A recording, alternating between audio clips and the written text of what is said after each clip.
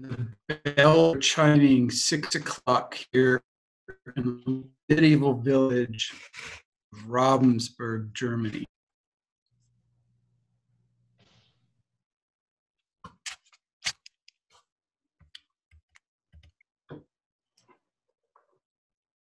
I'd like to welcome everybody to week 10. Is that it? 10? It's the 10th week.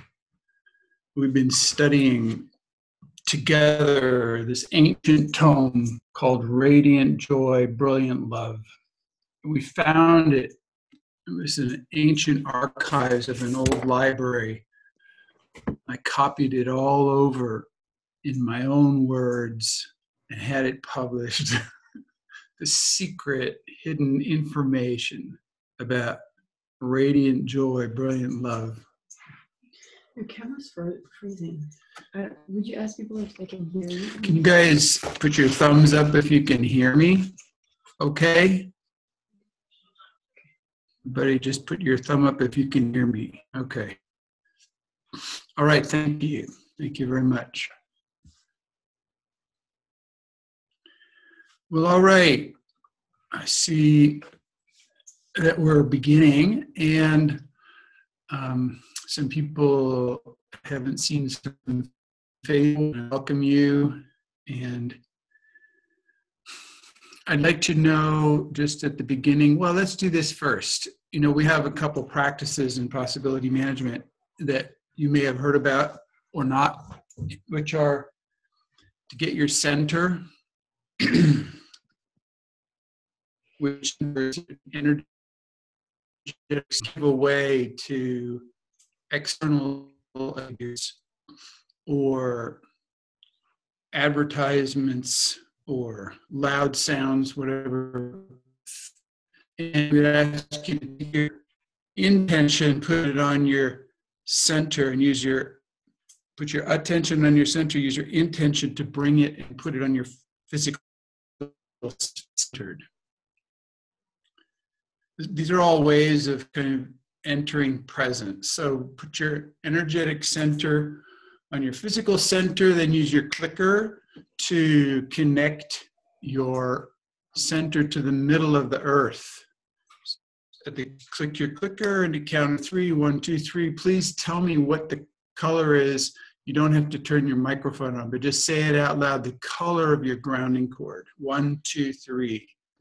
And use apricot orange color. Give your clicker, please make a bubble around that. This is your own private bubble of space, your personal bubble of space.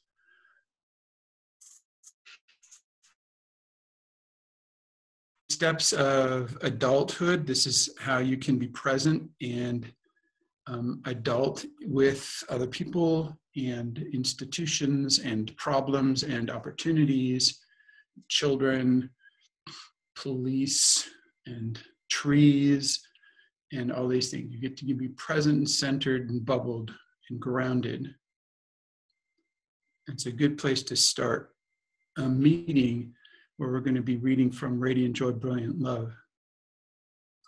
And please take a moment to move a little bit closer to your screen so you can see people. And I know you're staring into a computer screen, but it turns out that human beings can be connected, are connected. And so please take a moment, take like 10 seconds each person, just look deeply into their eyes. Pick one person and just look deeply in, and you can feel this heart-to-heart connection between a person. Don't bounce from person to person, just pick one person and connect.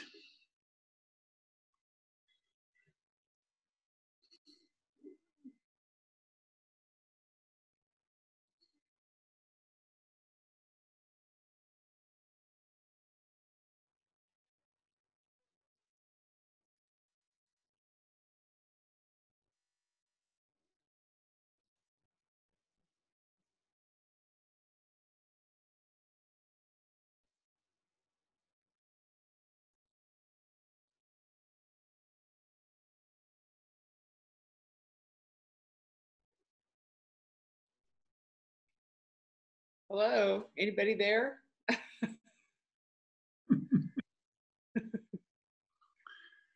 Yeah, I thought this would be a good time for the CIA to be spying on us because they would wonder what the hell we're doing. They can't hear anything. Hello, Phyllis and Clinton and everybody.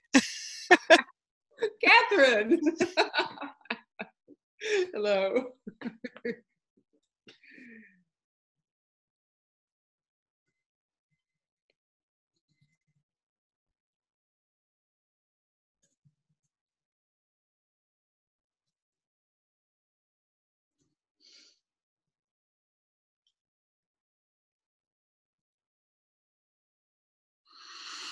Everybody, please take a deep breath then. Keep your center and your grounding cord in your bubble. Is anybody coming in to the space here with a particular question that is burning in them right now? We just want to check to see if anybody's got a particular question right now.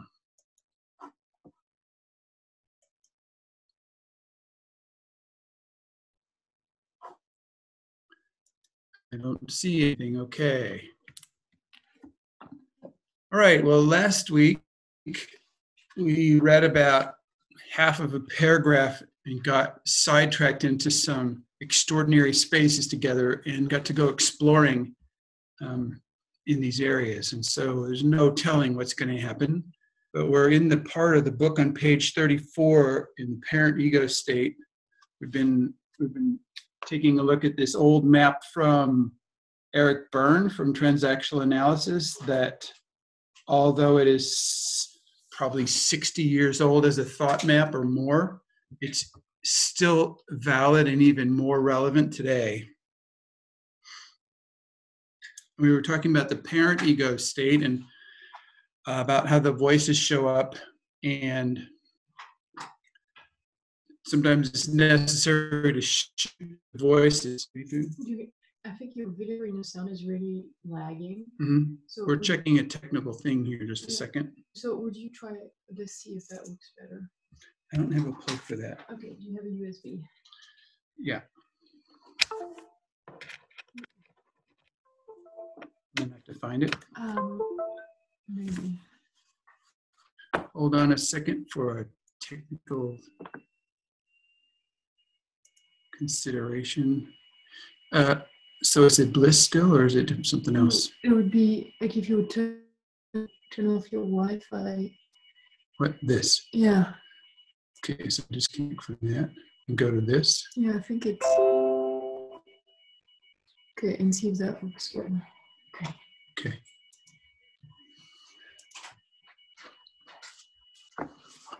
Okay, we're back online. How's it work? The same, or is it? I don't know about the voice. I can only see the video. Okay. The voice here, so. Can you just do a voice check again? If you can hear me, can you put your thumb up? Okay, that's good. All right. All right. Thank you for your patience. Child ego state, the one that's impatient.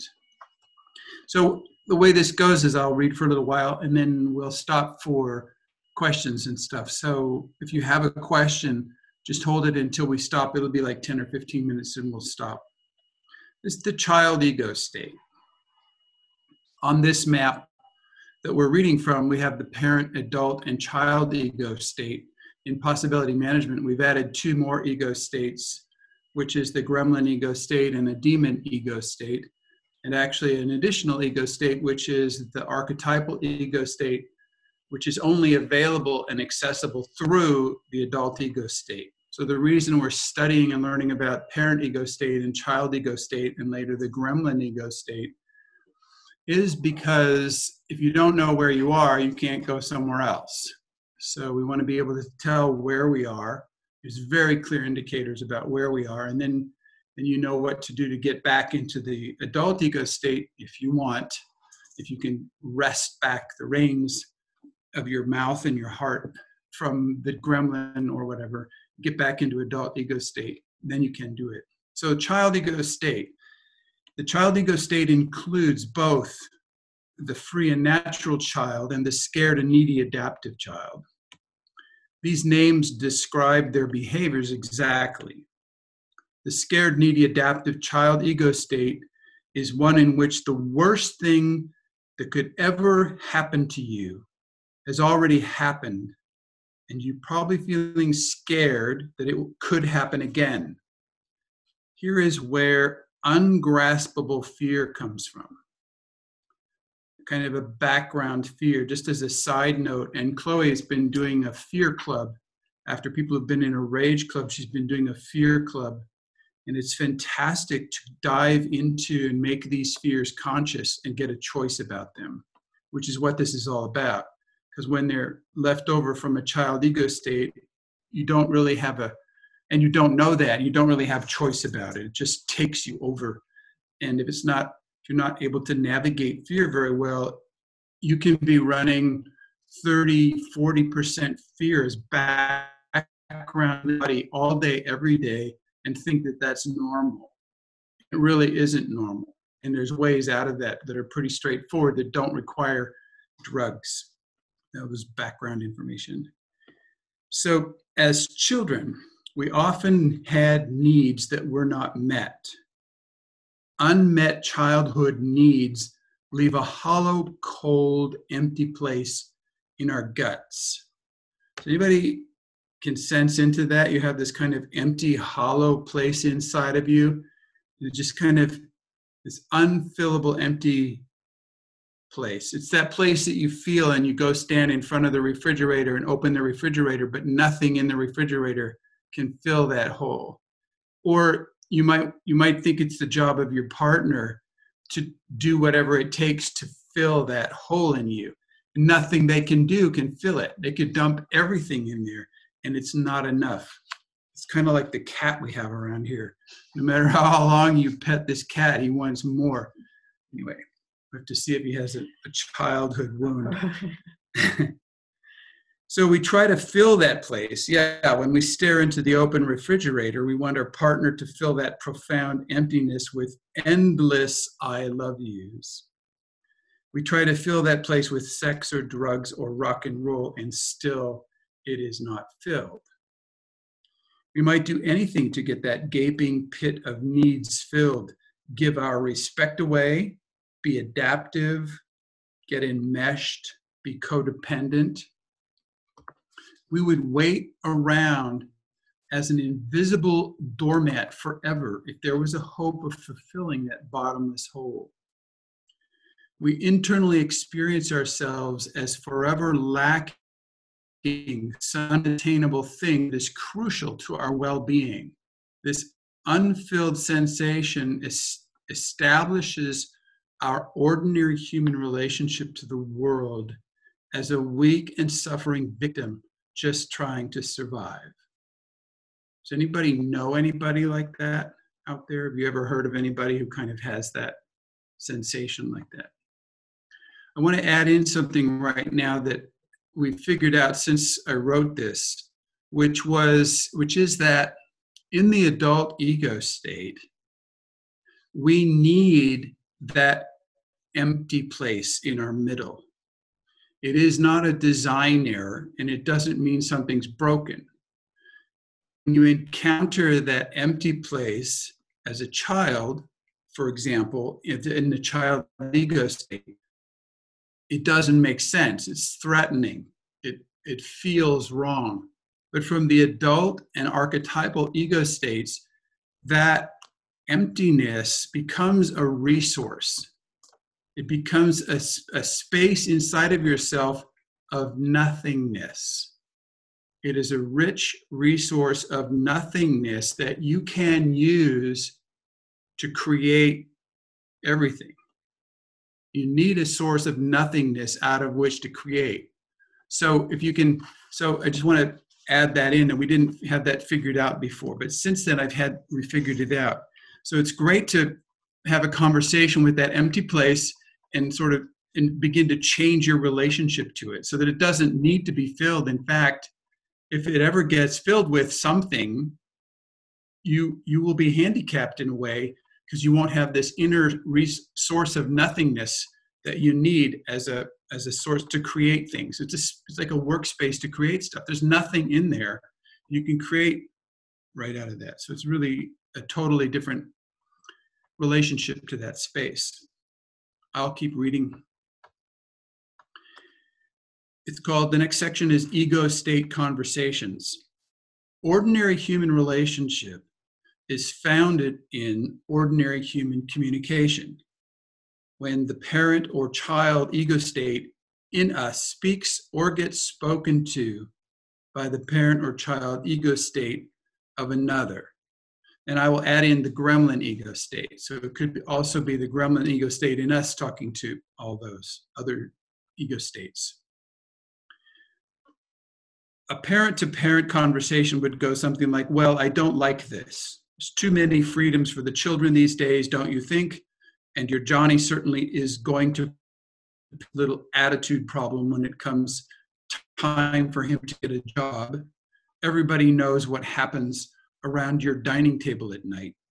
This is this judgment, criticism, has rules, full of beliefs and supposed tos, and it's a rigid thing. And if you think back, perhaps in your own childhood, maybe your parents, in fact, behaved in some ways like that.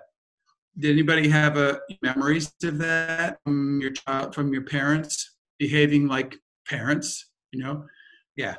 And any of you have kids? Do you ever do that with your kids? The parent ego state. Because I said so, because it's the rule, because I'm the authority here. These kind of, yeah. So, and parent to child conversations go something like, they're commanding, they're demanding, they're coming from a position of authority to somebody who's more like a slave or possession. So, pick up your dirty clothes. Why do you always lose your eyeglasses? You are so forgetful. I always have to do it for you. Can't you figure out a way to be more organized? Don't just sit there. Sit there. This will certainly be the best thing for you. So it's like this authority thing. And so, a lot of times when somebody speaks to us from a parent, we respond from, you can't make me, or from a childish, it triggers. The whole purpose of this map from Eric Berne, Dr. Eric Berne, is that to be able to map out our interactions, to know where we are in the map, and to say, God, this is completely predictable. This is so predictable.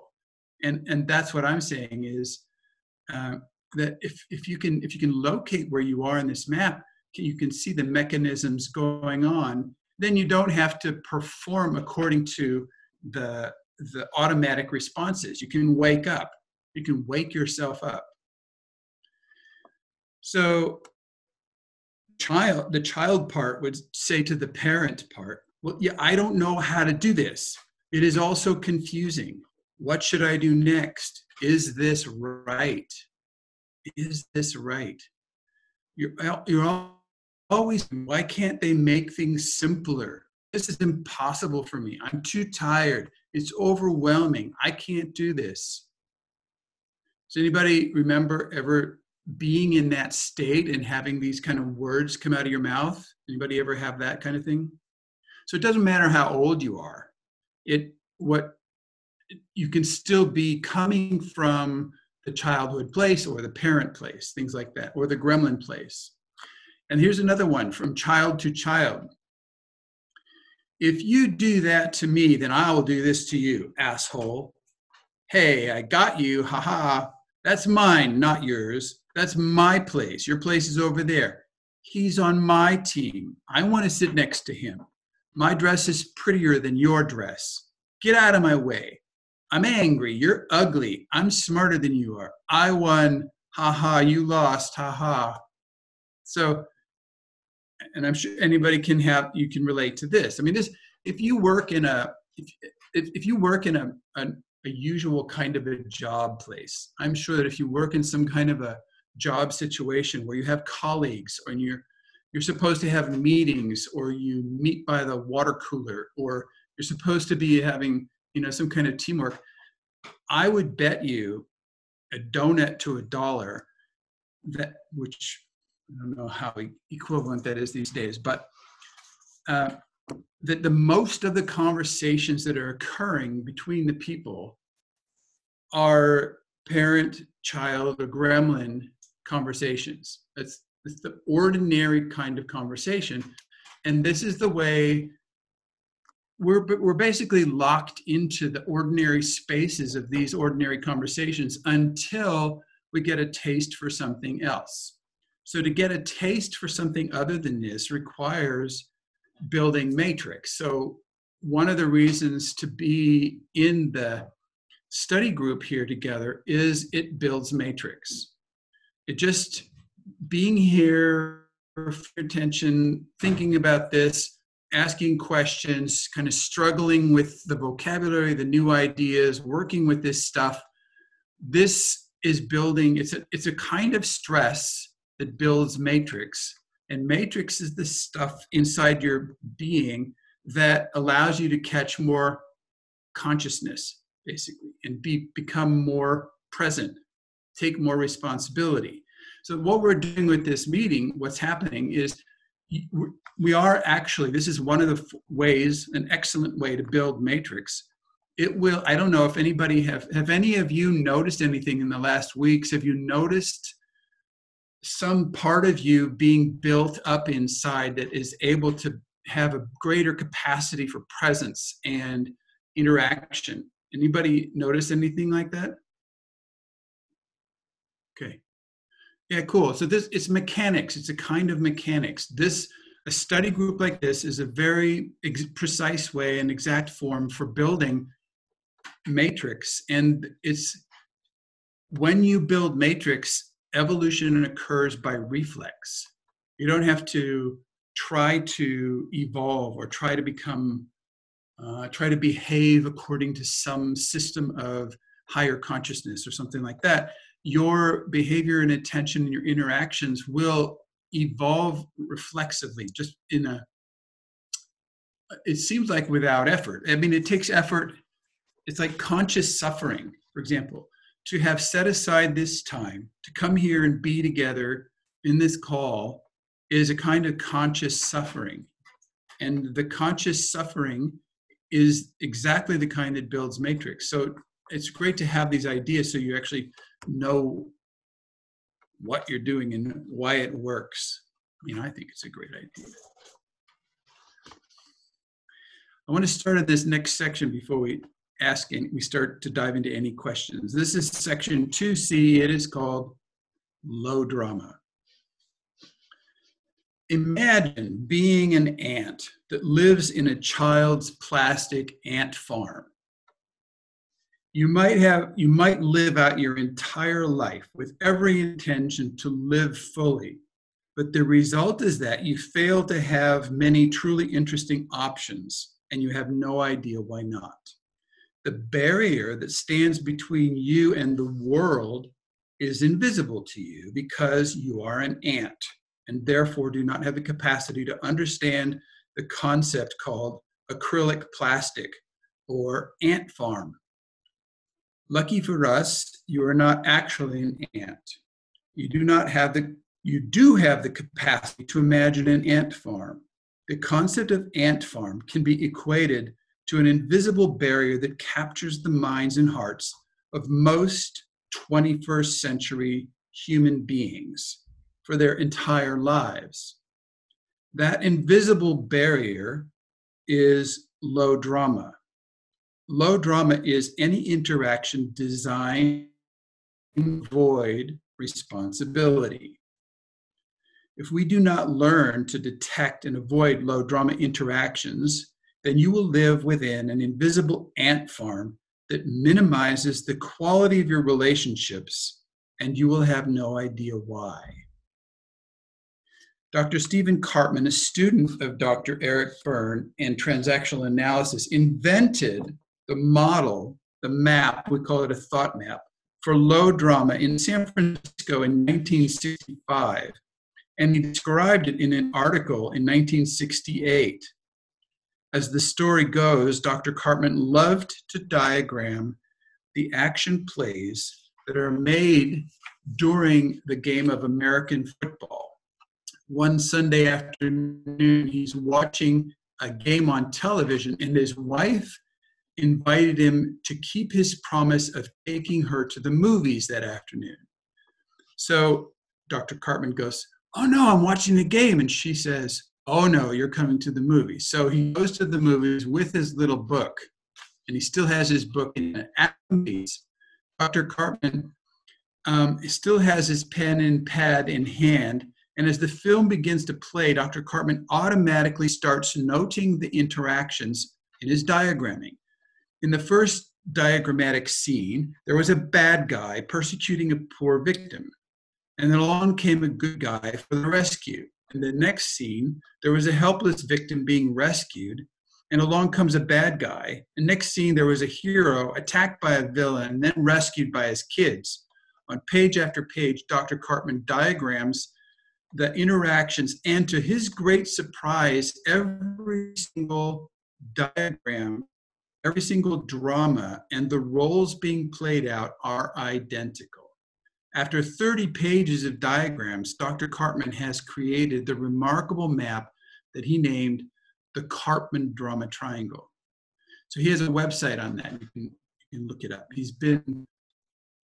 I got to meet him in 1975 in San Francisco and tell him about our use of his low drama triangle map in our map of possibility. And he was really excited and couldn't care less because he was busy doing his thing. So Dr. Cartman's drama triangle reveals that many of our day-to-day human interactions are simply unconscious role playing in one of these three strategic characters: the victim, the persecutor, or the rescuer.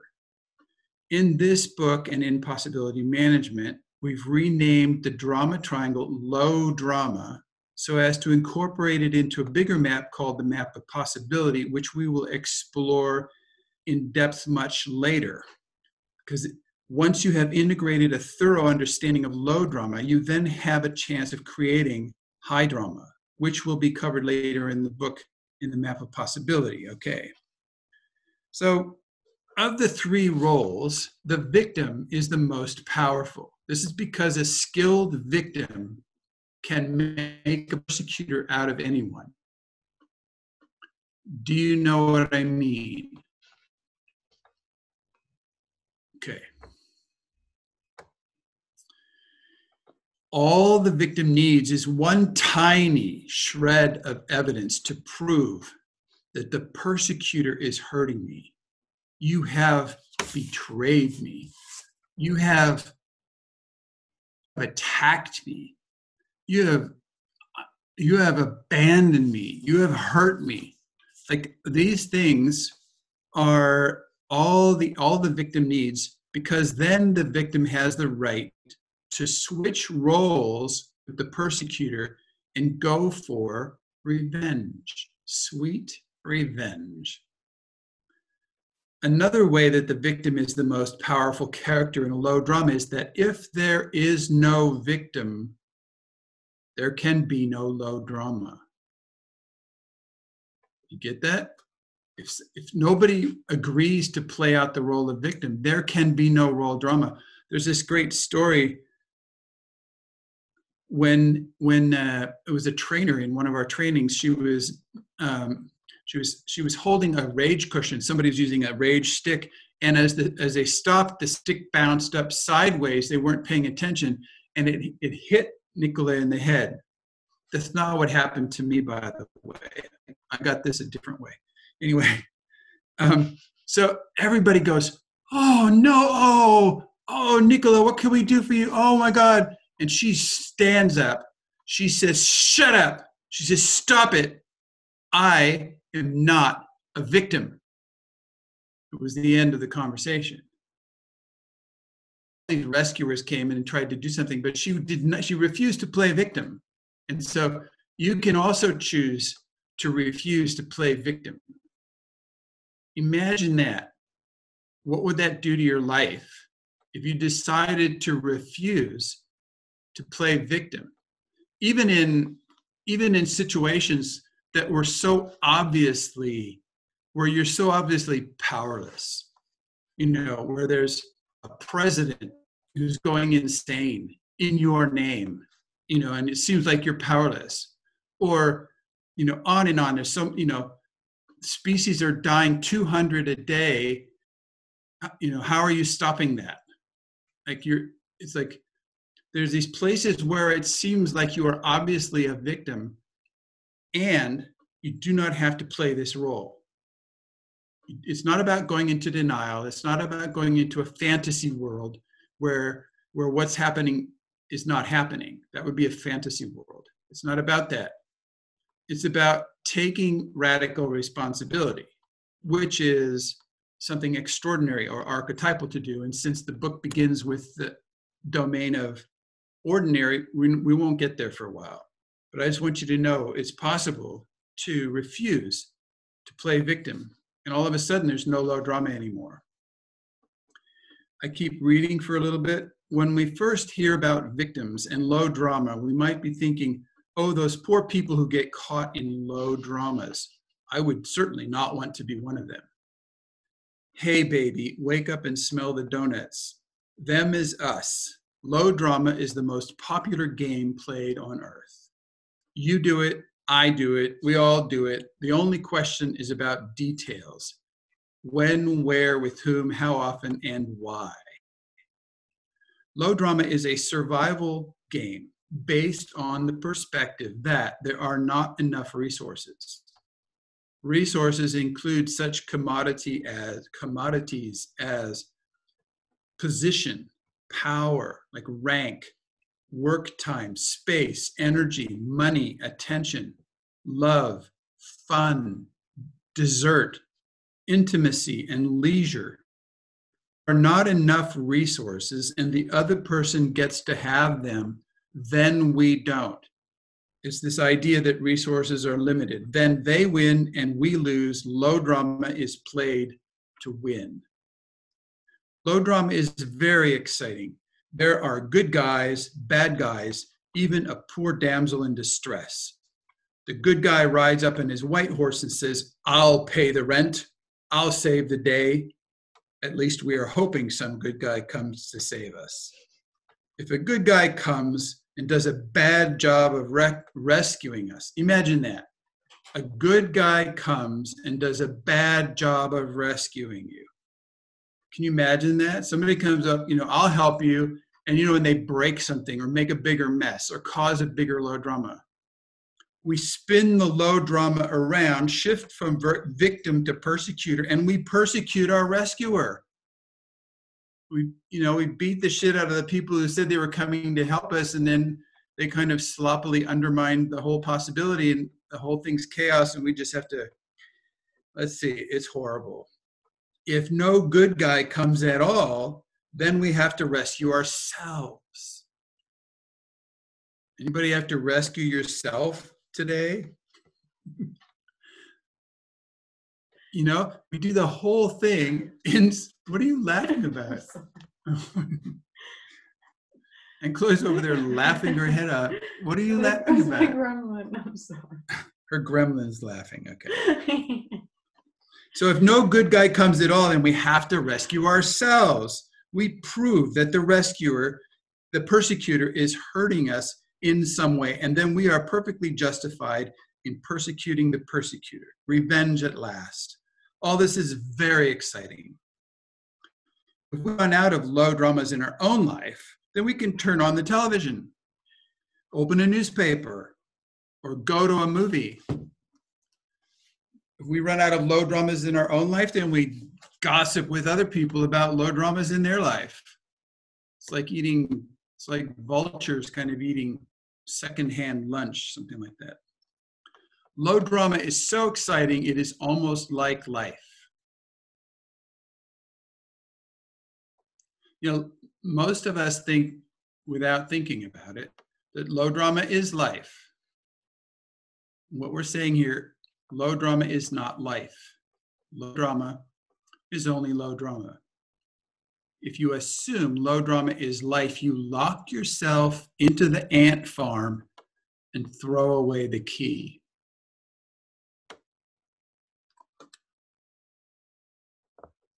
In trying to understand low drama as being a subset of life It is the rescuer who is most difficult to vilify. Yeah. Maybe we pause. I don't know if we pause the question. Okay. After all, the rescuer is trying to rescue somebody who needs their help, right? How could rescuing be bad? First of all, nothing about low drama is bad. Nothing is good either. But also nothing is bad.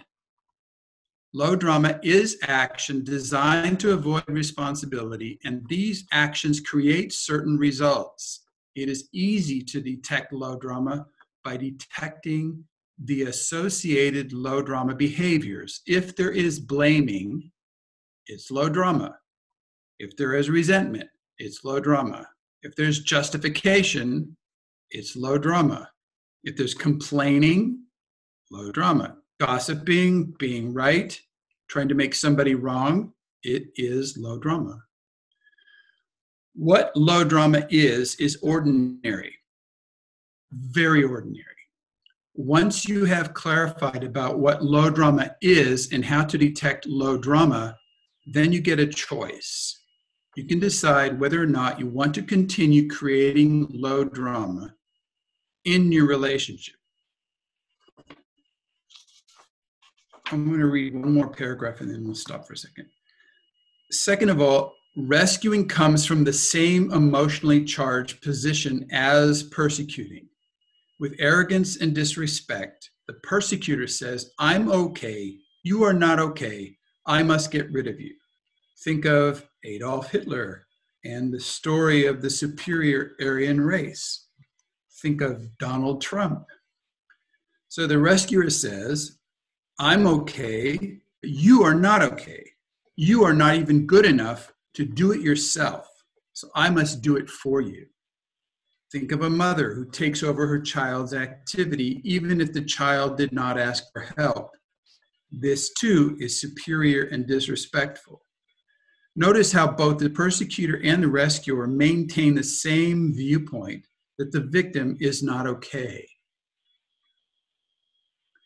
Rescuing is defined as offering help that is not wanted or asked for. Rescuing is just as much low drama as persecuting. And one particular clever swindle is victims who act as if they're being responsible. They take out the garbage, vacuum the floor, take the kids to school, wash the dishes, go to work, all like a responsible person might, but they do it all as a victim, not really wanting to do it. This thing about not really wanting to do it is huge. Not truly choosing to do it and not fully committing to do it. They do it because no one else wants to do it, or because it should be done, or because it is the right or proper thing to do. They do it as a burden. They do it out of guilt or obligation rather than out of taking responsibility. Such a person is not being responsible. They're being a responsible victim. It's a trick. The responsible victim is a low drama theatrical role with a very big payoff, because after all, your complaints get to be truly righteous. Your woes are justified. When I first realized that I had been playing the responsible victim game for most of my adult life, I sat through an entire Thai dinner crying into my pineapple shrimp curry while the rest of the people in the training went on happily eating. It was a dinner to remember. It's a true story. The delusion of low drama is that by playing victim or by persecuting or rescuing, something will change. This is the delusion of low drama, that something will change. This is very expensive delusion. Low drama changes nothing, ever. No matter how resentful you are, how perfectly justified you are, or how right you are, or how loudly you scream your rightness, how clearly you explain yourself, no matter how strongly you complain or attack, nothing changes. The only thing that happens in low drama is that you get older. Change happens through responsibility, and low drama is about avoiding responsibility. Low drama is expensive because the time and energy you spend dramatically avoiding responsibility in low drama is time and energy that you will never get back. Unfortunately, having intellectual clarity about low drama will not alter your behavior. Behavior changes through responsibly experiencing the pain you are creating in each moment. The clarity in the previous paragraphs about low drama may seem interesting, but don't kid yourself. You will change no words or actions or thoughts or feelings until it gets too painful for you to keep doing what you do now. The purpose behind the following handbook is to increase the pain of your moment-to-moment awareness. So this next section basically will make you want to barf. Everybody should get a bucket. I'm serious. We shouldn't go there right now. We should talk for a few minutes. It's called the Handbook for Creating Ordinary Human Relationship. It is rather devastating. It's very clear. And let's take a pause for a second, see if there's any questions or comments. Anybody got anything cooking right now? Me, Clinton. Jose. Clinton. Jose Vicente. Yes. Hi, Clinton. When I was with you and Chloe in Brazil on the Expand the Box, you told me that on psychology I would have a very big problem, and now I'm having this trouble on a bigger scale, because here on Brazil we are discussing a lot structural racism. And that's a big issue here, big issue here, because people here are starting to make a very nice movement, like on the whole country, about how white people on capitalism, on this very old structural way of the society, on cultural representations, on norms, are forcing ways always on the white people's way, and we have a lot of things on the government. They are starting to build some social spaces for people to speak. So what's happening right now is that there is a lot of friends of mine that are suffering of this and dealing this kind of situations. In my school, I had one that all of a sudden, one colleague started to accuse another of racism. But we saw two things. That one, she was like this, not because she was like being drowned on structural racism all the time, but the way she was putting that out was accusing and making revenge and making a big scene to say, you are racist, you are the worst people. And it was like on our coordinator of our school, our president of our school. And that was a very bad thing, because she wanted public, she wanted, and there was a split, because the black persons in our group were saying, it doesn't matter the way she talks, it doesn't matter if she's accusing, because we are on a structural racism. And even if she's not doing correctly or responsibly, like, she has to have a voice possibility. So as she suffered all the structural racism, you can't count that a white person is going to give her freely the space to say, I suffered this. So if she's accusing, we can never say, oh, you're doing it wrong because you are the prosecutor. But instead we have to give her voice, even if it's not okay, because of the structural racism. And that's a question that is like disrupting my mind, because that's like it's the place of talk that comes first, and not the responsible place that comes first. And I don't know if you can give me some directions or insights, because this is a very, very big question happening in our country now. Thank you. That question is happening many places in the world right now, actually.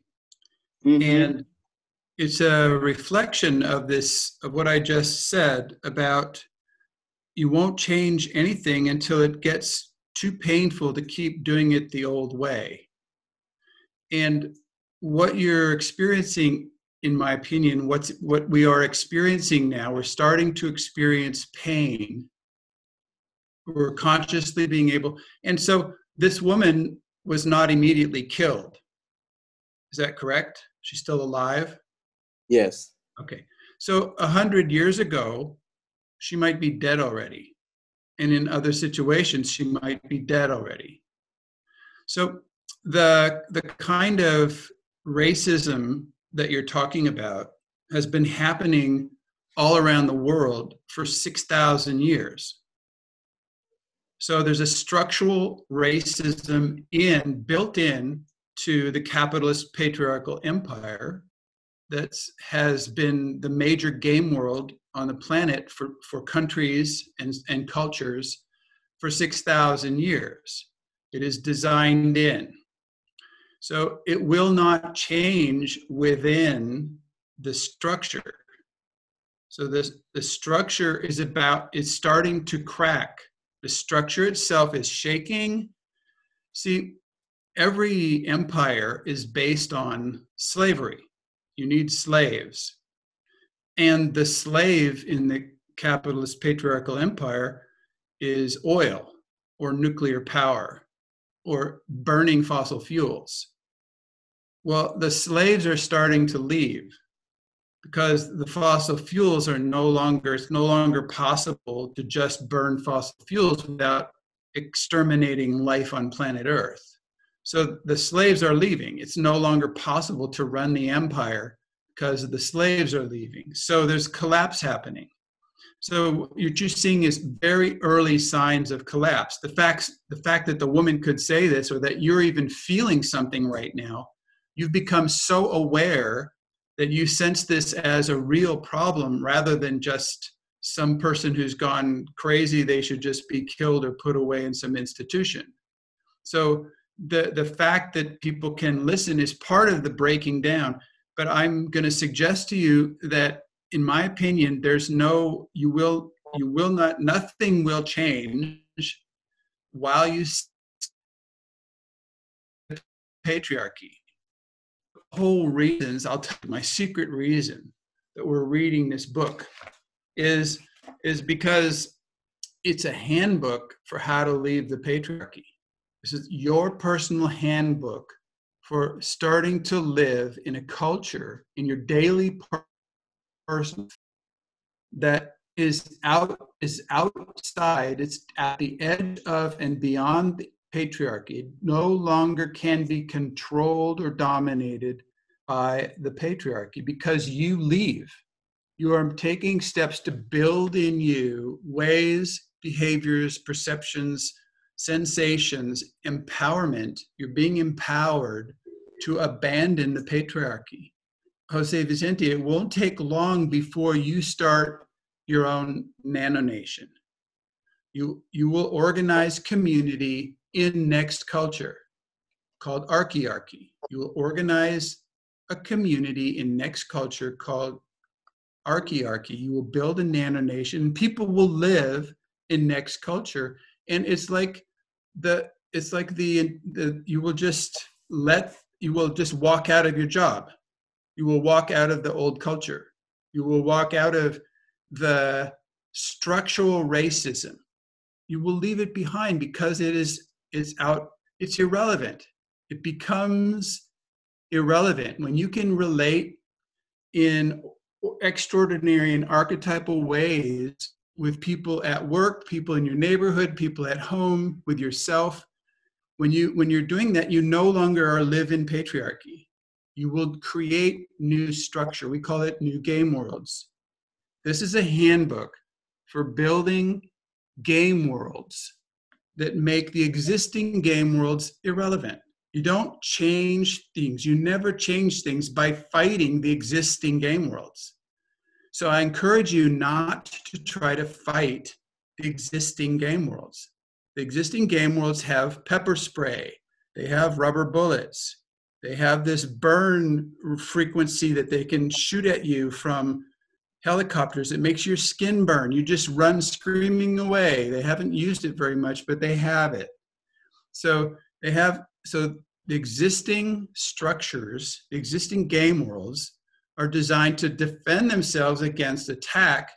It's rather pointless use of your time and energy to try to change existing game worlds. Just build new ones and go move into them. Just leave the thing.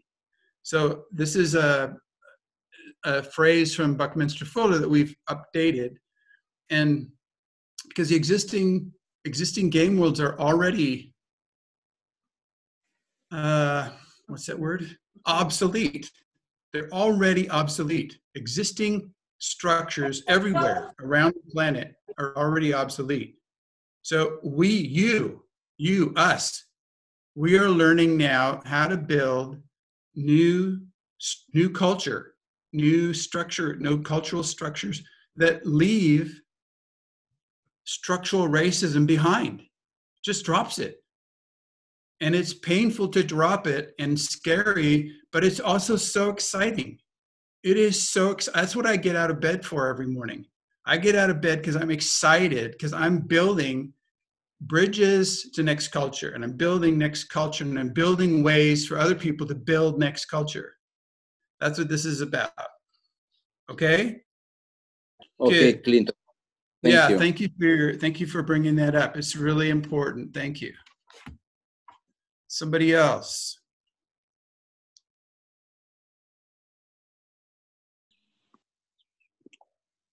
This is Sarah. Okay, Sarah, then Mia next. Okay. Mia can go next if she wants to. That's fine. I can wait. Madam, you have the floor.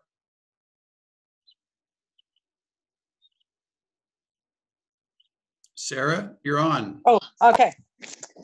So, for me, it helps to expand the concept beyond my culture to evolutionary biology, which for me gives me some archetypes to work with that are very similar, but not culturally bound.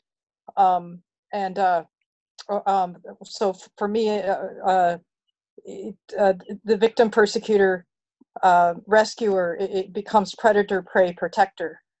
And if I think about it in terms of predator, prey, protector, I look at and I go back 600 million years in evolution. There was a time where predation was basically unknown on planet Earth, and life existed. We were mostly single cell organisms, we lived in an energy-rich environment. So there was massive resources available to us compared to our needs. So there was just we were barely relating to each other because we were just able to sort of hang out and bask in the ocean and the sun. And our major challenge as living beings was just to not get dried out. And so and then about 500 million years ago, predation enters the scene. And when predation enters the scene, now we begin to develop bones, claws, the mechanisms to move, the mechanisms to prevent to protect our interests, to chase others down as food, and to chase after things we want that seem precious, and to run away from things that seem terrifying, and to fight off things. And so we have the potential wired into all of us to be either predator or prey. And then about 400 million years ago, we realized that there's value in that initial part of us that maybe just enjoyed basking in the sun realizes that we can bask in each other, that we don't actually have to be each other's enemies, that we can actually bond and and that we can use Sarah? our active capacities to protect us, to help each other. Could you So- pause for just a second? Yes. Yes. Can you put a link for an article or a book on that stuff? Yes. Because I think that would be great if people wanted to grasp that viewpoint, that they could just dive into really get it from an article, because a brief recapitulation might not really do it service. So if you would be willing to leave a link for people to research that, I think it's a fantastic resource. Is that okay with you? Fair enough. Yes. Okay. Thank you.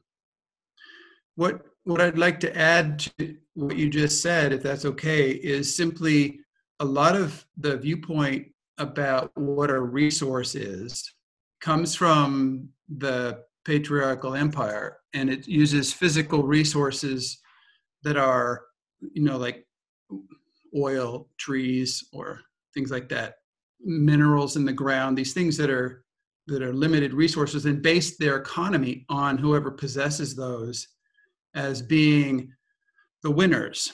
So in the culture that I've been exploring, in the culture that this book comes from, there are many more other resources that are unlimited. So for example, we haven't talked about them yet, but we will.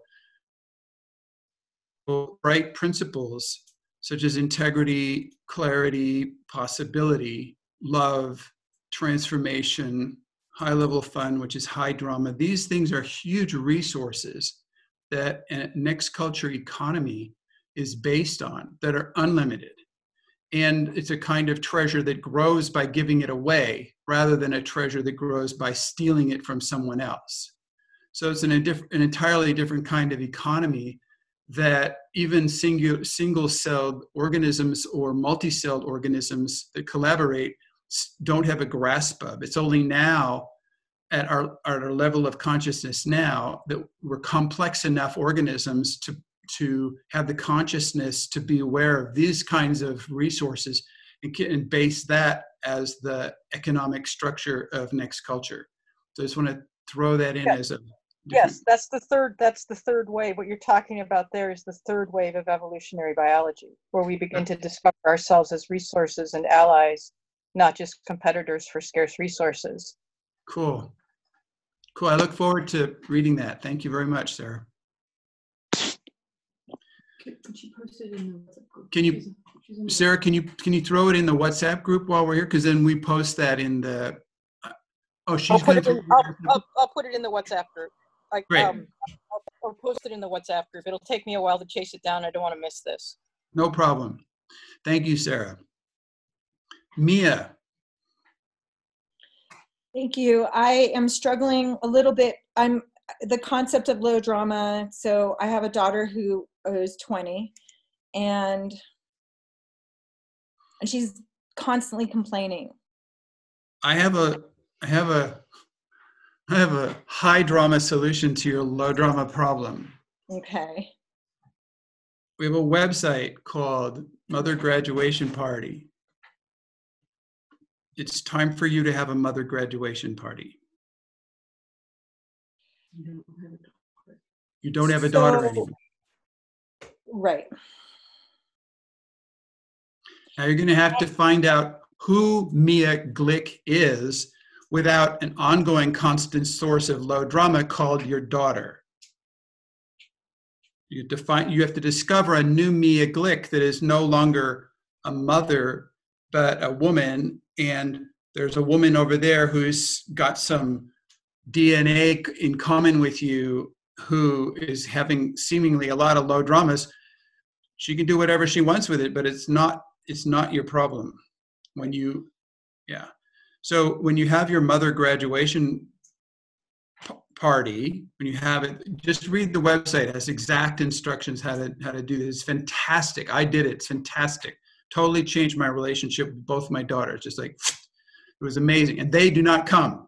The daughters are not at the party. Okay. You have other people at your party. Yeah. So I would encourage that as a radical reorientation of your point of origin.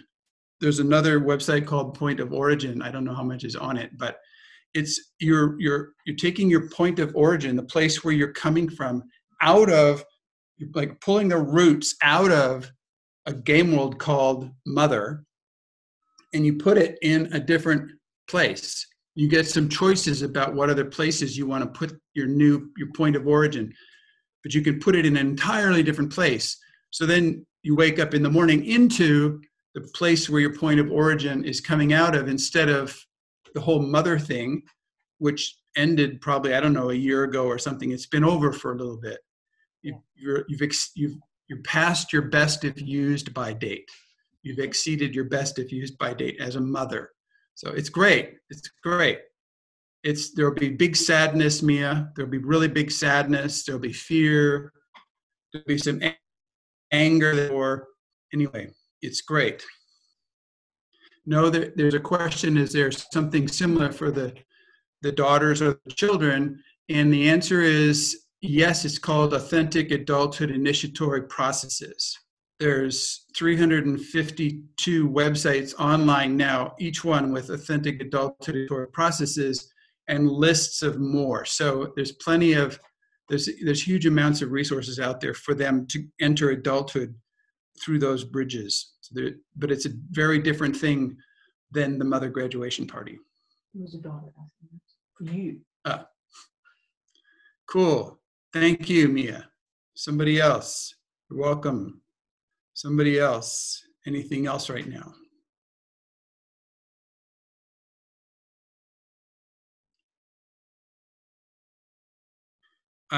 It's a off the wall thing, but I wanted to hear a few words from Cole. I don't ever talk to you before. Can you say a couple of words, Cole, what you're doing over there in England? Yeah, hi. I'm connected to the New Zealand crew. So I know Dana and Anna and Tristan. Hey, Janet. Okay. Yeah, I used to live in New Zealand, and hopefully I'm going back there. And yeah, so I've been connecting with those guys online, kind of Zoom groups, and I've read the book, and yeah. Great. So, yeah. Thank you very much. Thank you. Great. Any other questions from anybody right now?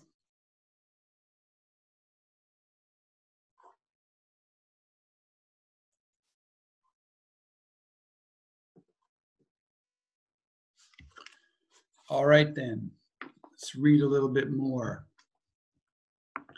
So I actually, while I'm reading, it's a list. It's a list of 122 things, 122 ways. It's like a life strategies. There's 122 strategies for creating ordinary human relationship. So while I'm going along, I would be glad if you would take your beat book, if you have your beat book or a piece of pen and paper, and you would, when something really hits you, when you go, God, this is something I've been doing. If I go just to read the next thing, you will forget. Your box, your mind can forget something in less than 3 seconds. I'm sure you've had that experience. You remember something, go, I'll never forget this for my entire life. 3 seconds later, you can't even remember what it is. Okay. So to assure that that doesn't happen, it'd be great if you would write down the things that really hit you. And because each one of those is either a doorway to a healing, a transformational healing process for you, or it is an experiment to try. So either you can to try to have different behavior. So those two things are very precious. To have a doorway to an emotional healing process is very precious. But you can easily forget it unless you write it down. So you just start numbering. I'll tell you the numbers as we go through. It doesn't really matter. What matters is you write down, it really hits you about you. You'll of course find things that other people have done with you.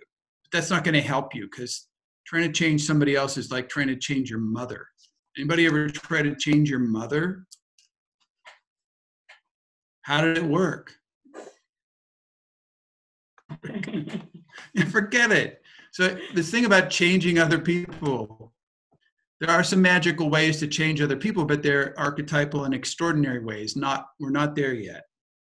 So the thing about now is ourselves. We're in this for ourselves. And so if you can find a doorway, a reminder for some healing process that you need, write that down. And or you go, God, this is just a behavior. I really want to change this. This is me, and I want to change this. You just write it down, okay? And then you'll have this great list that you extract from what I'll be reading. You extract from that these jewels for yourself. And so during the next week, you can do 2 or 3 of these practices, do 2 or 3 of these emotional healing processes. Did we establish that yet? We have a WhatsApp group, So on this WhatsApp group, if you hit one of these emotional healing processes, for example, or if you want ideas for what kind of experiments to do to change this behavior, you put it on the WhatsApp group and say, look, could 2 people have a call with me and hold space and take me through this emotional healing process? And then 2 people will get back to you, you set up your call, and you go through the process. This works so well. Can you just mention the website, but there's some guidelines about how to hold it in? It's called Process? Yeah, I'll post it in. Okay, so Anne Chloe is now she just posted a website called Process.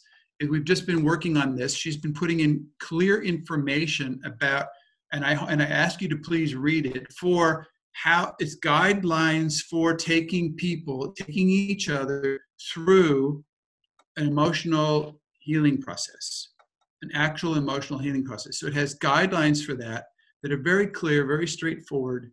And, if we were having this conversation in an indigenous culture, then if a person needed some kind of an emotional healing process, then they would call in the shaman, right? And the shaman would come to your place and he would do the thing on you. And then the great shaman would come in, do the thing on you, and then leave. You would pay him something, a pig or some chickens, or I don't know, you pay him, and he'd become more powerful and more famous. And this is how the indigenous shamanism works, is that the great shaman comes in, does it to you, and then leaves. So you have your emotional healing process. But it's different, it's very different from the shamanism that happens in next culture. In next culture, what the shaman does is come in space and have you do the surgery on yourself. They do whatever they do to support you, train you, clarify the process, hold space for the process, but you do the process on yourself. And because of that, you become a next culture shaman. Once you have done a process 1 or 2 times, you are probably able to deliver and hold that space for somebody else to go through that same process. Now, the thing is, there's a ton of processes. So it's not like you're going to run out of clients. So I'm saying every single one of you could quit your corporate job and make your complete all the money you ever need by delivering the processes that you've already had. And then every time you get a new process from somebody else in the circle here, then you can deliver that process. You build up your next culture shamanism skills as you become more and more initiated into adulthood.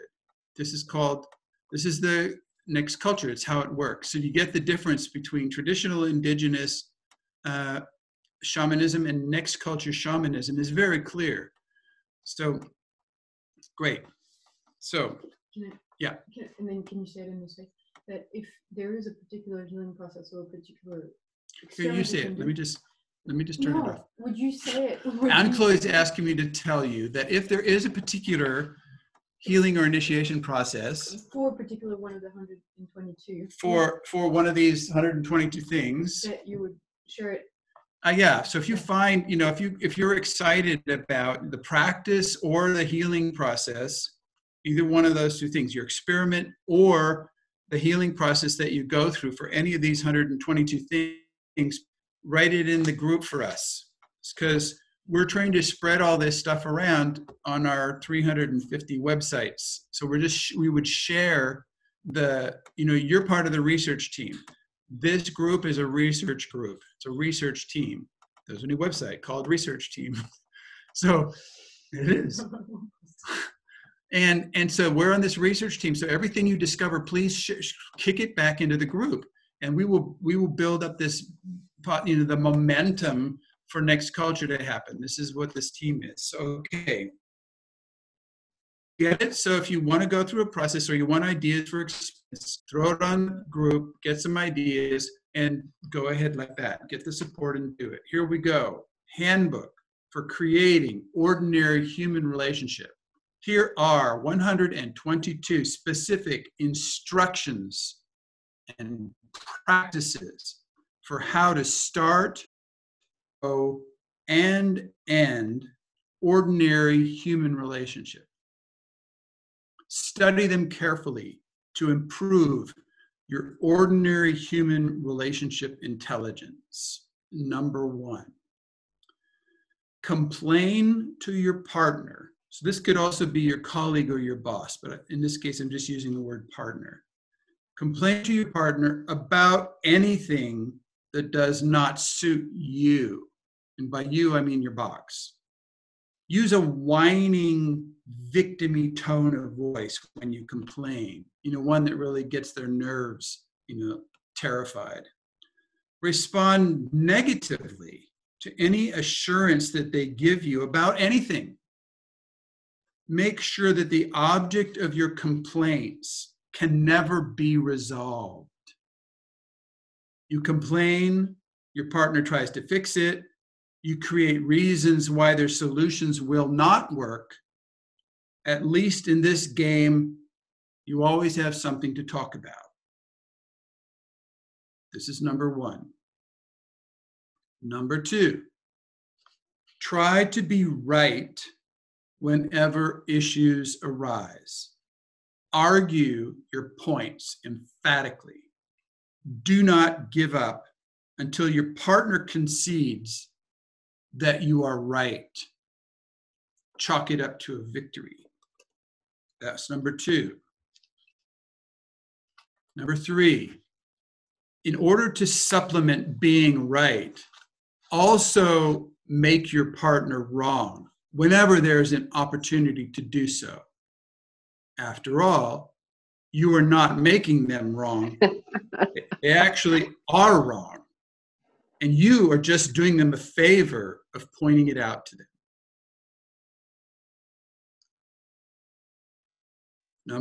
Shannon, that sounds like one you should write down something about. Okay. Number 4, take a rigid position about everything and anything. For example, I have to wash my face before I go to bed. Be fanatical about your positions. Go for the throat. Take no prisoners. Justify your position any way that you can. Explain yourself until they suffocate in data. After all, everyone has a right to their own opinions. Number 5, feel resentment about anything your partner ever did that offended or frightened or embarrassed you. Whenever you look at your partner, remember your resentments first. Never forgive or forget your resentments. Number 6, feel resentment about your own childhood. Remember old wounds. Assume that the people presently around you will wound you again in the same way. Project this onto your partner. Your partner then becomes your enemy with conscious or unconscious intentions to harm you. stay little, never grow up.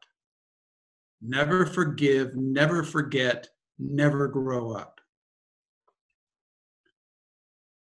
Number 7, feel resentment about your children, your boss, your colleagues.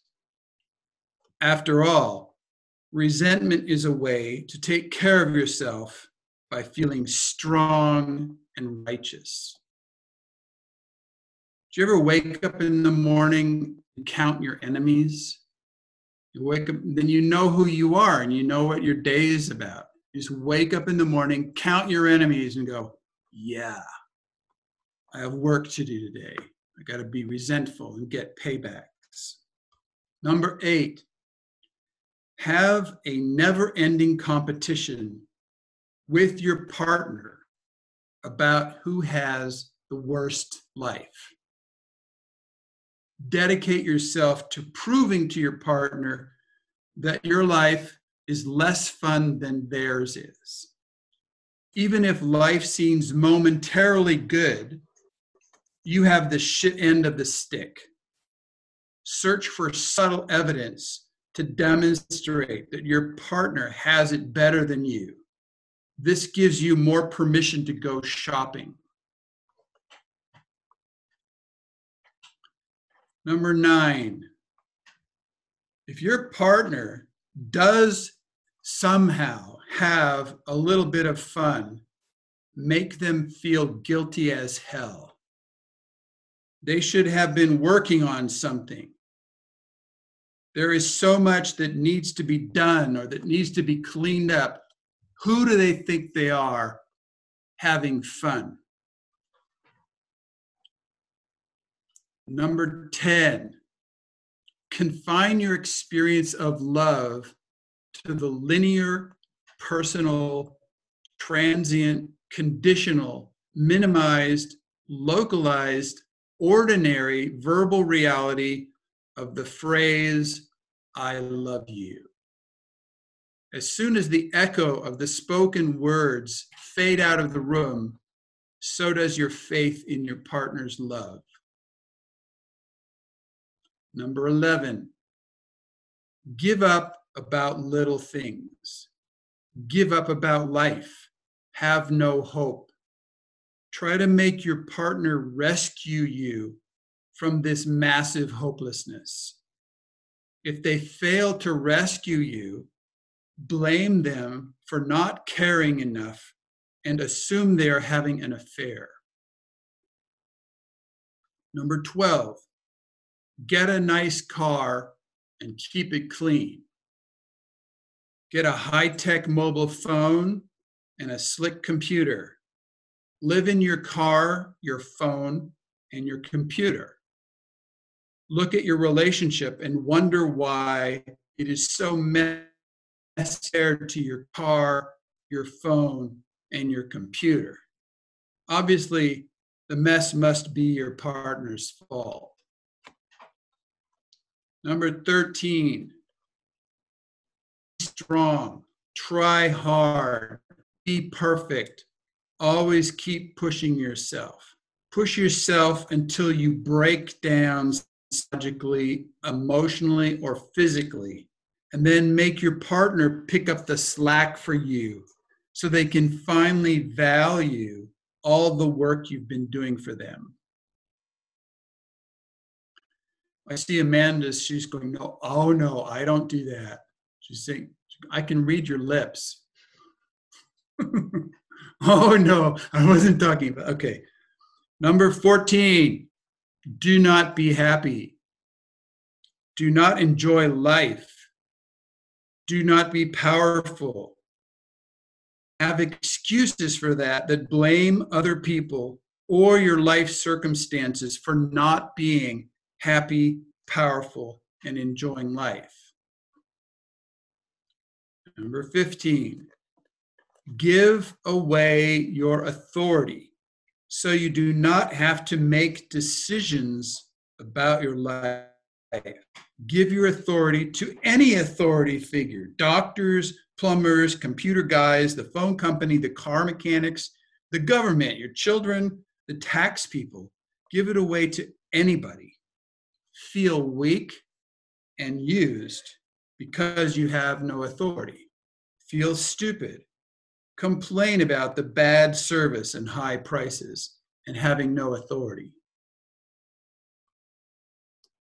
Number 16, stay in your head.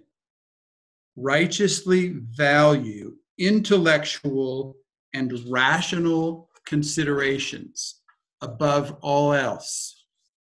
Confine your life to your reasons and your logic.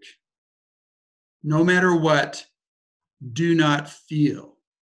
Feelings are irrational. I think I'm going to take a pause right now, and we'll continue on the list next week. This is a good start.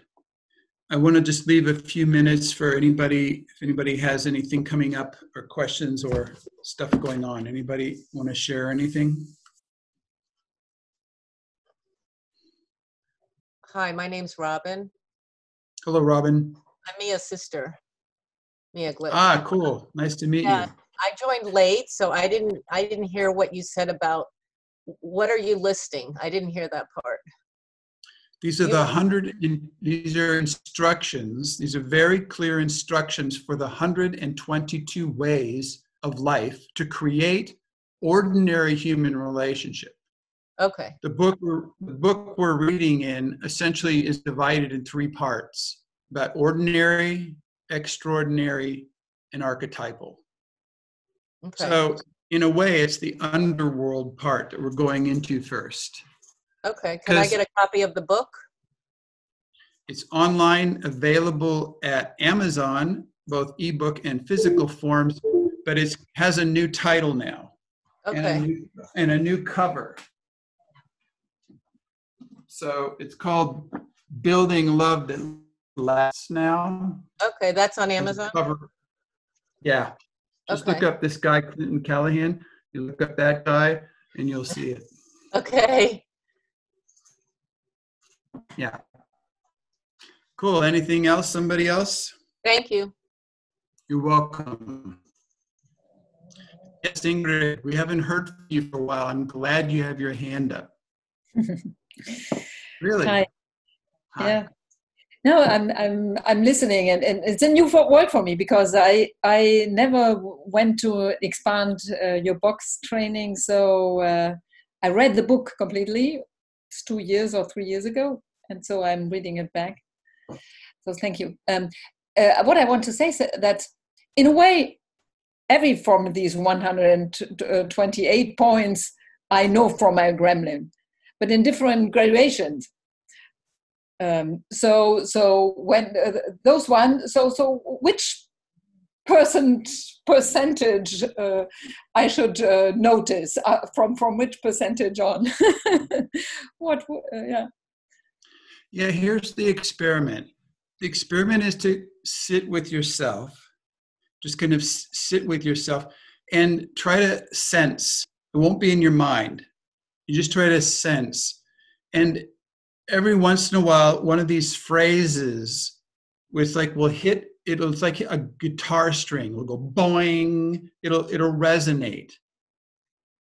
And it'll set off some memory or emotion or feeling a little bigger than the other ones. And that one you just write it down and you can work on it later. Yeah.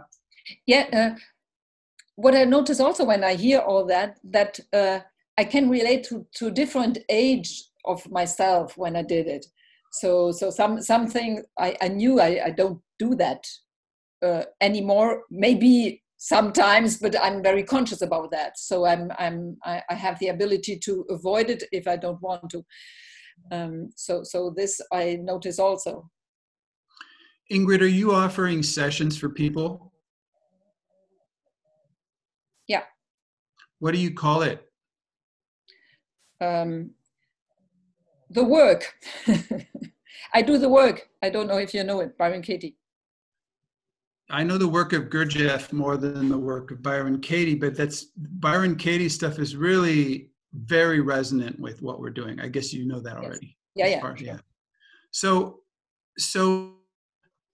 each experiment that you figure out, or each emotional process that comes up, is something to offer your other people. It's really to offer your other people, also your clients, the people who come in. And so I just encourage you to be bold with taking a stand for what you offer. I'm not just talking to Ingrid here. I really want to talk to most of you. This is week 10 in Radiant Joy, Brilliant Love. If you're this far, you're able to provide value for people beyond, I don't want to insult anybody, but we just had feedback from Anne Chloe's mother. This is a woman who is living in New Zealand. Anne Chloe, do you want to tell this story? No, go ahead. So she's right there. She could disagree with me. I'm just going to try to repeat what she said, which is, just as like last week, her mom writes to her and says, I've been in your Rage Club. So she's been in Anne Chloe's online Rage Club for 4 weeks, I think it was. And now she's in the Fear Club. She says, through this work, just getting my anger back, I have changed my job, made a boundary with my neighbor. And what was the other thing? Those are two main. Those are two main things. And I was not able to do those after 15 years of therapy. Yeah. And sort of making a wall with her parents. Oh yeah. Not be hooked by her parents. And not be hooked by her parents anymore. These three major things after 4 online Rage Club sessions that from Possibility Management, from this feeling stuff. Because I didn't feel it before, because I did not have my anger before. It was not clear and conscious as a tool and a resource that I could use. So if you can provide people with this, even just, hey, I feel 33% angry and it's not going to work, and then people can navigate their anger and use it. This is so valuable. So I would love to encourage and empower every single one of you really to provide sessions for people, either online or in person, whenever that's possible, and start giving away what you already have.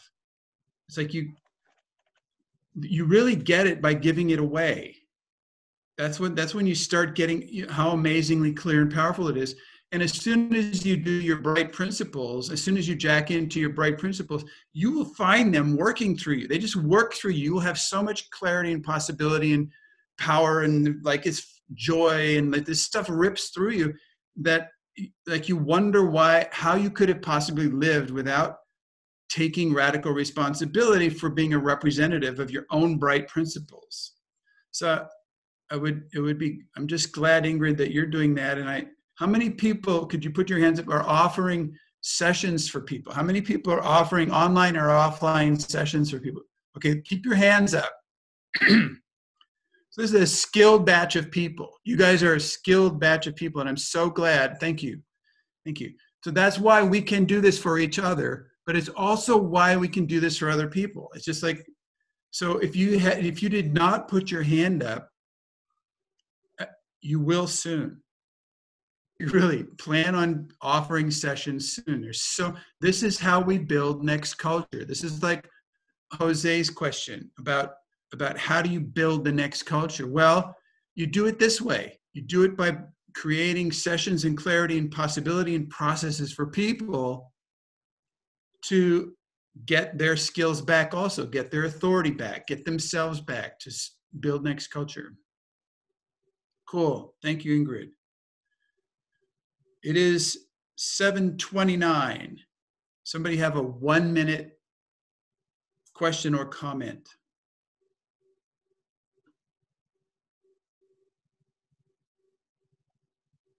Gabriel and Sophia. Somebody has their hand on their head. Sophia, what'd you do to that person? Could you repeat it? I didn't get it. I saw the person next to you was holding their head. I was wondering what you did to them. I'm sending love. Okay. I'm in the shade. This is Susanne. Okay. Oh, Susanne, hi. Great. Okay, thank you. Anybody else, anything else right now? So you got your, yes, Habet. Habet. You have to turn your mic on. Yeah, we got you. It's half a question and half a realization. It's about my points that I found out for myself, and I wrote them down, and now I realize, or they have the question of in which way it is related to a partner or relationship, because actually the points that I wrote down for myself are basically about not showing up as a healer or as a trainer. It's because you said in the beginning that we should get our project, like as if the partner or that person is the project. And I realized that I can live with the fact that my partner is how he is, and I don't need to change him or anything, even if he's in low drama. But what I see is my difficulties are with me and my identity as a healer or as a team player, let's say. It's more that than the one-on-one thing. Mm-hmm. Well, thank you for bringing that up. And out here, if you're going to be a healer, you will have a client, and then all of a sudden you have the one-on-one thing. So it is the same. If it is the same thing, you get it? It is the same. It's really the same. So do you need more about that? Okay. Thank you. Yeah. Go, Habet, go. All right. The bells are ringing over here in Ravensburg, Germany. We will stick around for a few more minutes. Anybody needs anything? Thank you all very much for being here. I look forward to this. Yeah, thank you guys, Amanda, Quinn. Thank you guys. Yeah, I really look forward to being with you all each week, even when I'm wounded and beaten up. I have to come here and be with you guys. Thank you. So if you need to go now, we'll see you later. Have a good experiments. Have a great week. And if anybody's sticking around, we'll just hang out for a few minutes.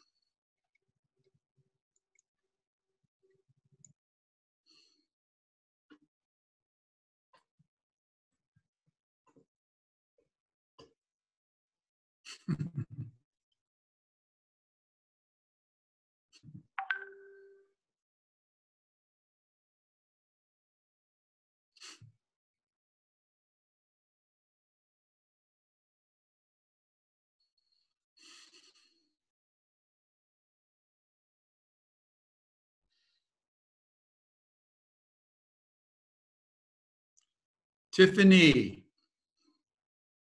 She gone? Hi, no, I'm here. Hey, where are you? I'm in Brazil, Rio de Janeiro, and I was invited by Mia Glick. Hey, Mia.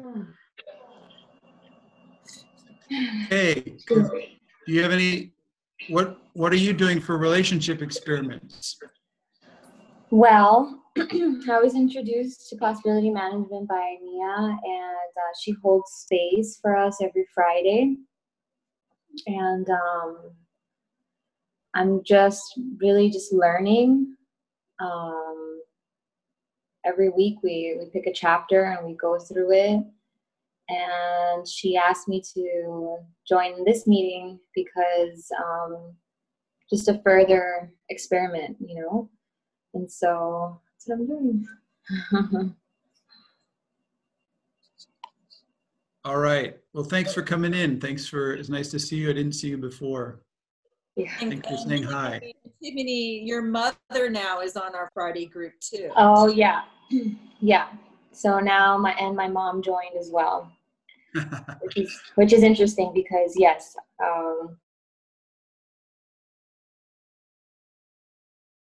Great. Yeah, moms are interesting. Thank you. Yeah, they are. Ethan, are you still there? Are you indecent or what? Ethan, are you still there?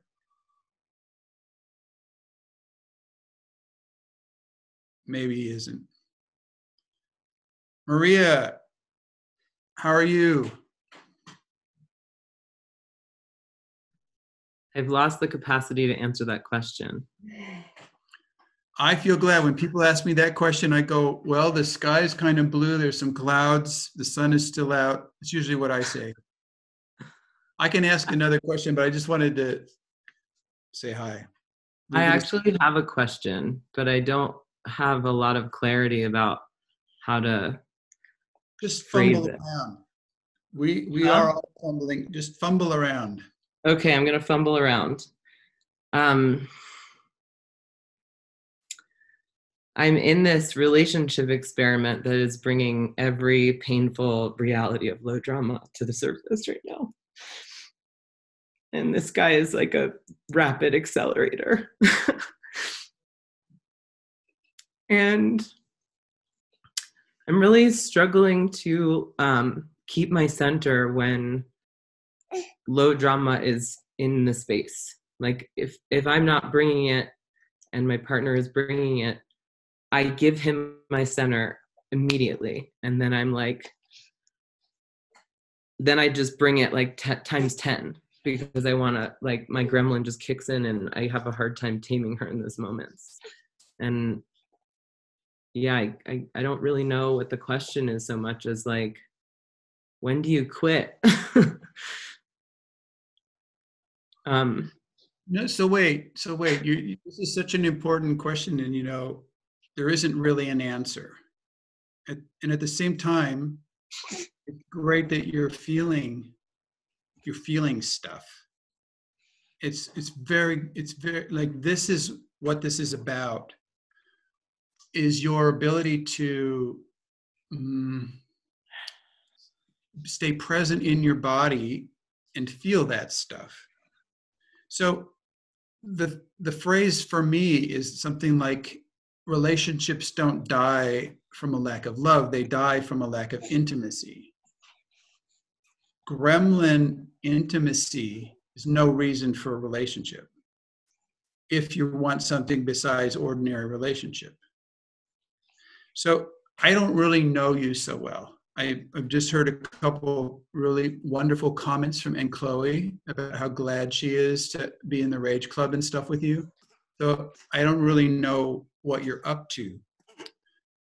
And the invitation that I would make is pick one day a week, for example, and forbid your gremlin to have any low dramas at all that day.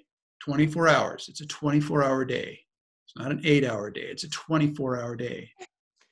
And when you forbid yourself from any low drama, being not a victim because the apricot got moldy and somebody didn't eat it, you paid good money for it and it's moldy and you have to throw it away now. You're not a victim of that. You're not a victim that the phone rings just when the baby got to sleep and he wakes up again.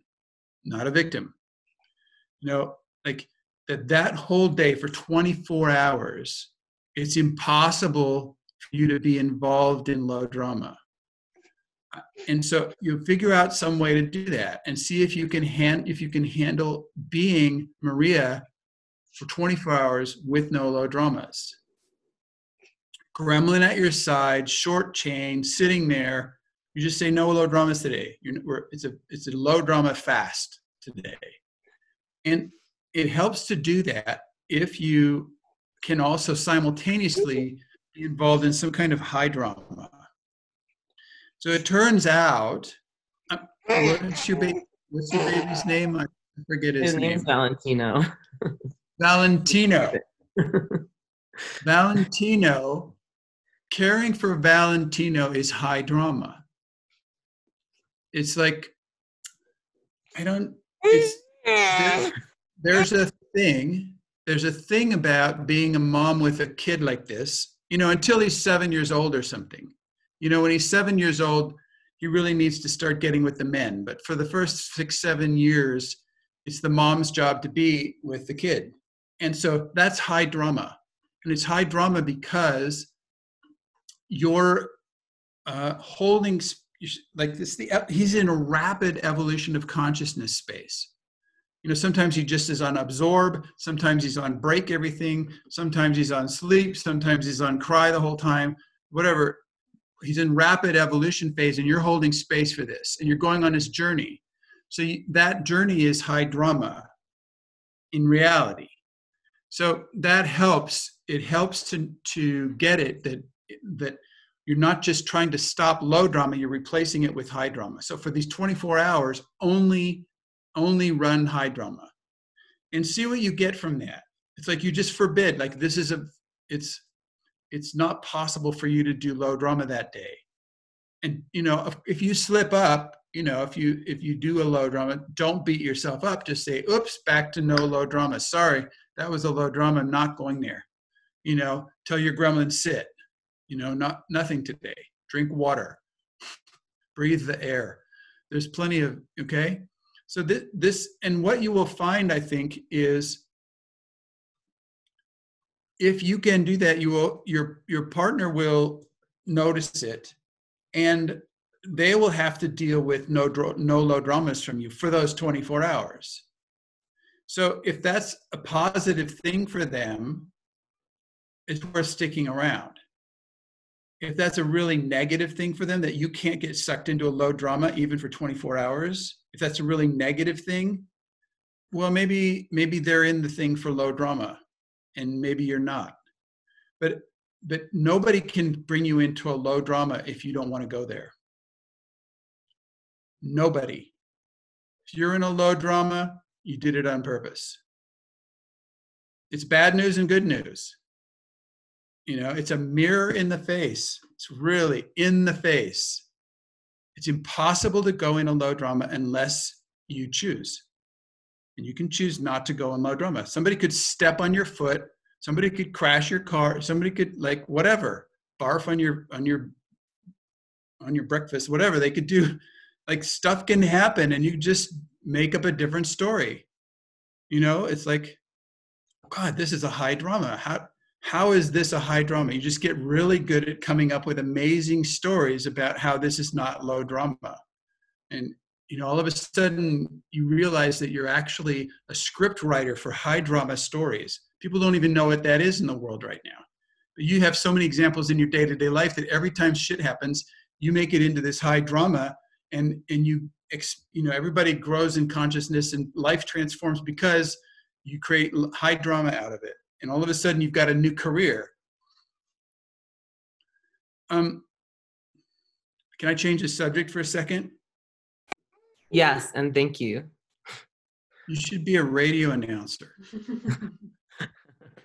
You should have your own. I tried to be a voice actor once, but I wasn't much of an actor. It's not about acting. It's about holding this space with your voice on the radio. You just command the space. You don't have to do acting. You just fill up the space with, like, cool stuff, whatever. Yeah, well, maybe possibility management is teaching me how to be an actor of conscious theater, and then I can become a voice actor of conscious theater. See, you're doing it already. You just created high drama. Thank you, Maria. Thank you. Okay. Anybody else have anything?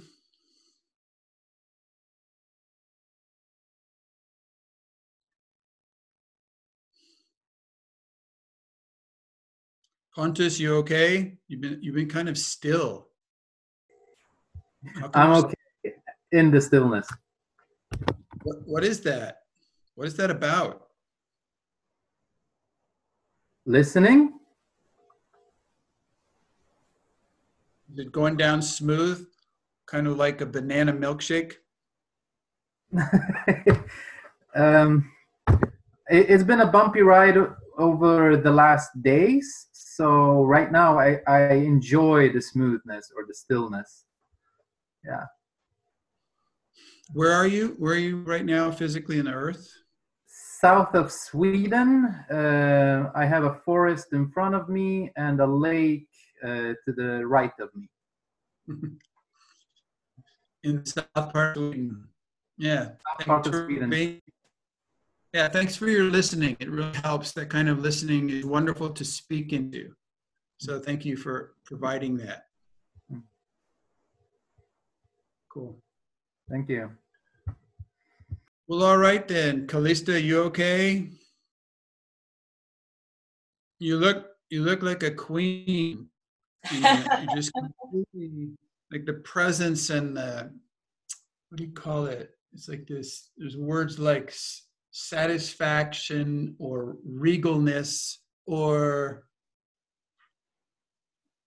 it's sort of like, people live our lives, we live our lives. And if we're paying attention and also paying attention to our attention so that we're actually in some kind of waking state, it builds these matrix. And as you do that for a long enough time, the matrix gets complex and sophisticated and elegant. And what that means is then it's kind of imperturbable. So I haven't been around you lately, so I don't know if you're actually in the imperturbable state. But the imperturbable state has a lot to offer to other people, like in terms of holding space and in terms of catalyzing conflict or breakdown into a productive outcome. It sort of automatically catalyzes that just through the presence of the complexity of your meme construct or something. So how is that for you?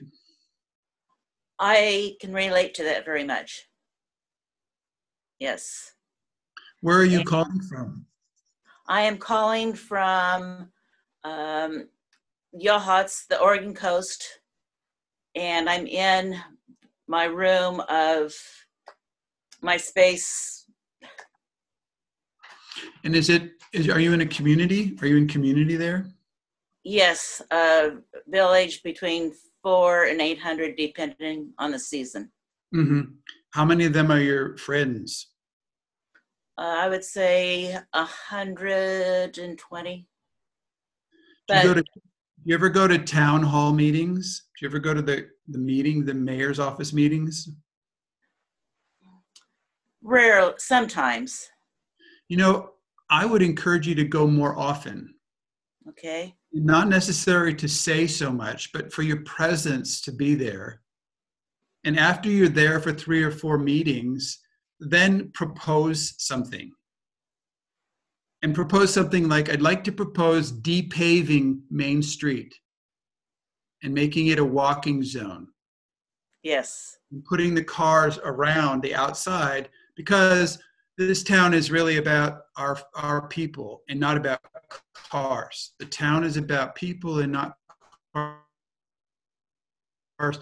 And I propose Main Street and make it a pedestrian zone only. People can access stuff from the back of the building somewhere else, bring in horses, bring some wagons and stuff, but just and then every meeting, then sit there for the whole meeting and say, I'd like to propose depaving Main Street.